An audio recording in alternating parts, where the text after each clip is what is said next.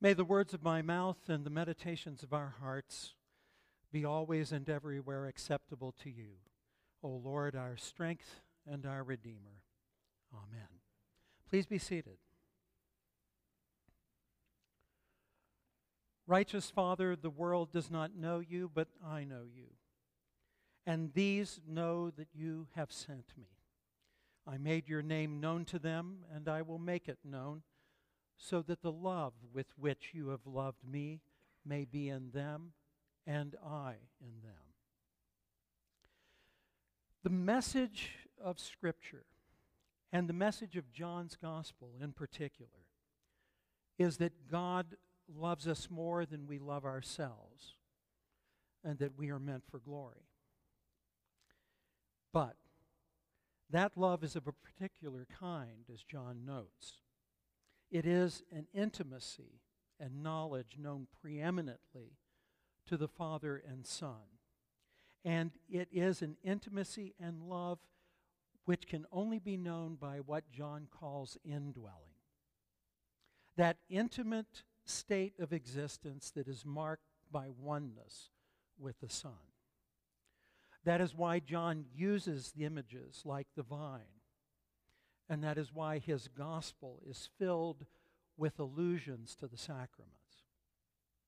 If we imagine that love can be given full expression apart from Christ, if we mistake our feeble attempts to express it for the fullness of love found in him, then we have much to learn yet about the Christian faith. The Christian journey is not about getting our passport to heaven and then being a good, loving person in some innocuous, well-meaning, vanilla sense of the word. It is about dying and rising with him in baptism to be led into a life that continues to plunge the depths of God's fierce love, which heals and restores the lost to the purposes of their lives. That is a love that we will never comprehend in this life, but it is the spiritual journey into which we are invited. By God's grace and the work of the Holy Spirit, God peels away layer after layer of cruelty, pettiness, and selfishness. But the Spirit also leads us into a larger and larger understanding of God's love. It is what Maximus the Confessor described as sober inebriation. And it led the church to reach out around the world in the embrace of divine love, building churches, monasteries, schools, universities, hospitals, and orphanages, breaking down barriers between the clean and the unclean, between men and women, between races and classes, between the rich and the poor, and between warring nations. It led the fight against slavery, and it created a global culture that, however imperfectly, talks about the self-evident rights and dignity of every human being. It nonetheless has been shaped by the convictions of the church. But if that relationship is about a love that leads us into glory, then imagine what horrors can be committed by walking away from that love. If that love can transform the world, its absence, which is what the church calls evil, can then plunge us into just as much darkness. It is that kind of darkness that has been on display over the last 2 weeks in Buffalo, in Los Angeles, and in Uvalde. The deaths, the waste, the obscenity, the pain, the grief that follows in its wake. And we should name it for the evil that it is. There are those who will not agree. They will argue that there is no God and that therefore there is no such thing as evil. That the choices that we make are thoroughly determined by sociological and psychological factors. But such thinking has left us without the vocabulary to name what is happening around us and in our hearts. And as a result, in the wake of every tragedy now, leaders of all kinds, including far too many clergy, is this: I can't understand why this happened, or words to that effect. And it is that inability to name evil that has left us powerless and befuddled in the face of evil deeds. This does not mean that we cannot learn from sociologists and psychologists. It is worth naming the sociological and psychological factors that exacerbate evil, that aid and abet it. To argue that certain acts are inherently evil is not about denying the factors that multiply its impact. Nor is the church's conversation about evil about refusing to consider the concrete steps that we can take to ameliorate the impact of evil deeds on the world around us. Church leaders, Christians in pews everywhere, led by sober inebriation of Christ's love, participated in the civil rights movement and helped to create legislation that made it harder to spread hate and discrimination. But it is dangerous to assume that evil choices are reducible to a series of environmental factors that make people do things. It is childish also to think of evil as some sort of possession that overcomes people without antecedents and connections to the rest of their life. Jesus takes on human flesh because it is in and through human flesh that the power of evil and death exercises its influence over the world. That is why Hannah Arendt, having lived through the Holocaust, could talk about the banality of evil. Demon possession is the language that we use to describe someone who is inhabited by nihilism and the desire to destroy life. And that is what we have seen over the last 2 weeks. And that is also why the church must persist in naming evil. It is rare that evil is clothed in horns and a tail. More often than not, it looks like every other human being. And failing to name it as evil dulls our moral senses. What else can we do?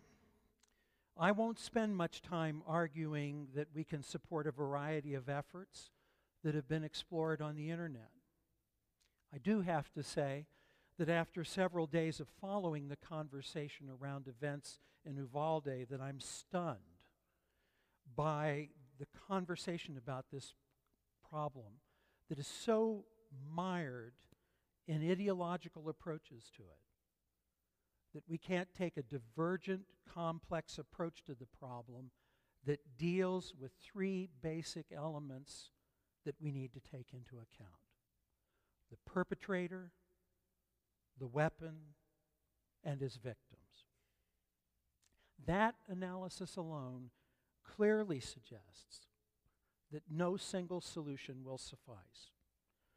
To be sure, there should be gun laws and new provisions. Long term, it will involve addressing factors that contribute to the complex mix of social, psychological, and familial factors that create the kind of violent ideology that prompts people to commit crimes of this kind. And because none of those efforts will have immediate effect, we also need to secure and protect our schools.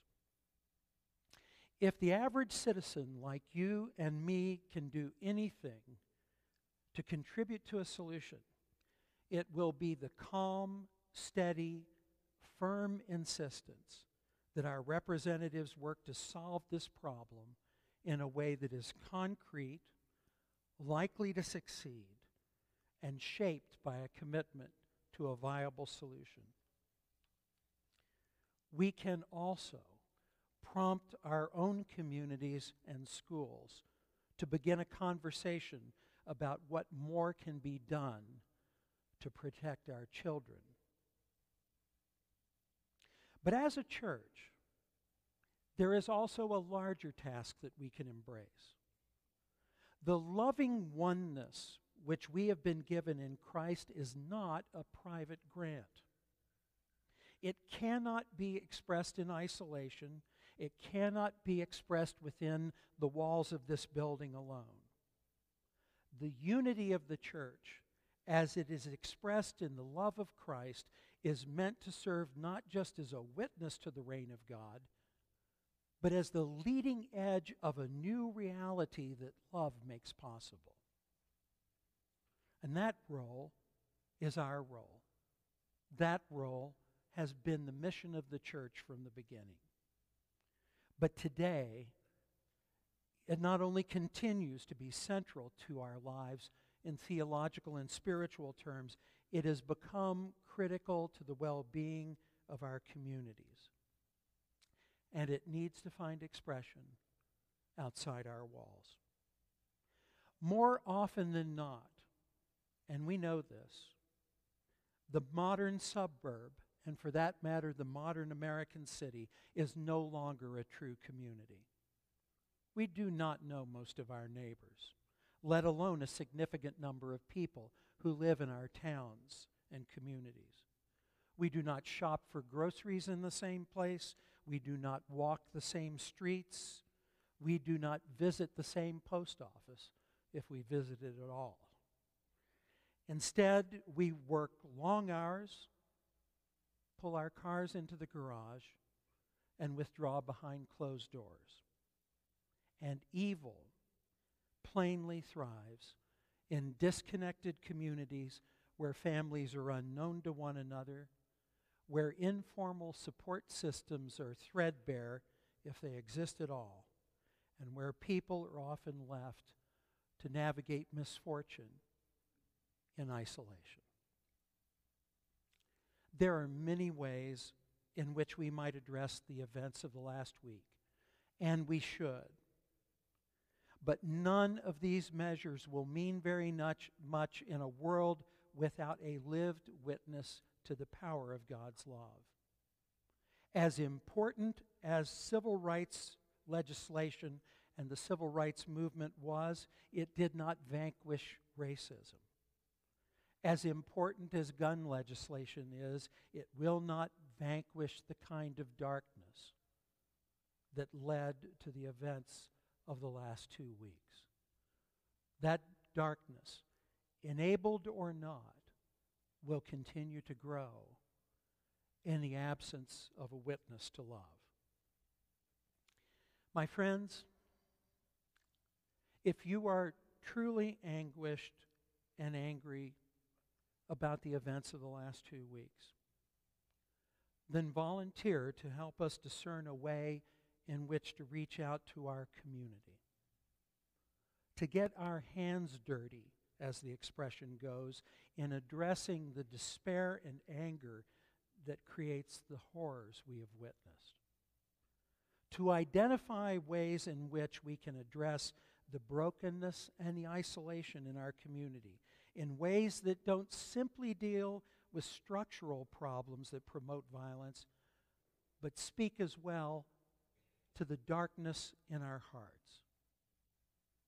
Because if thoughts and prayers are not enough, then neither is pass a law so I can get over being angry and go back to my life.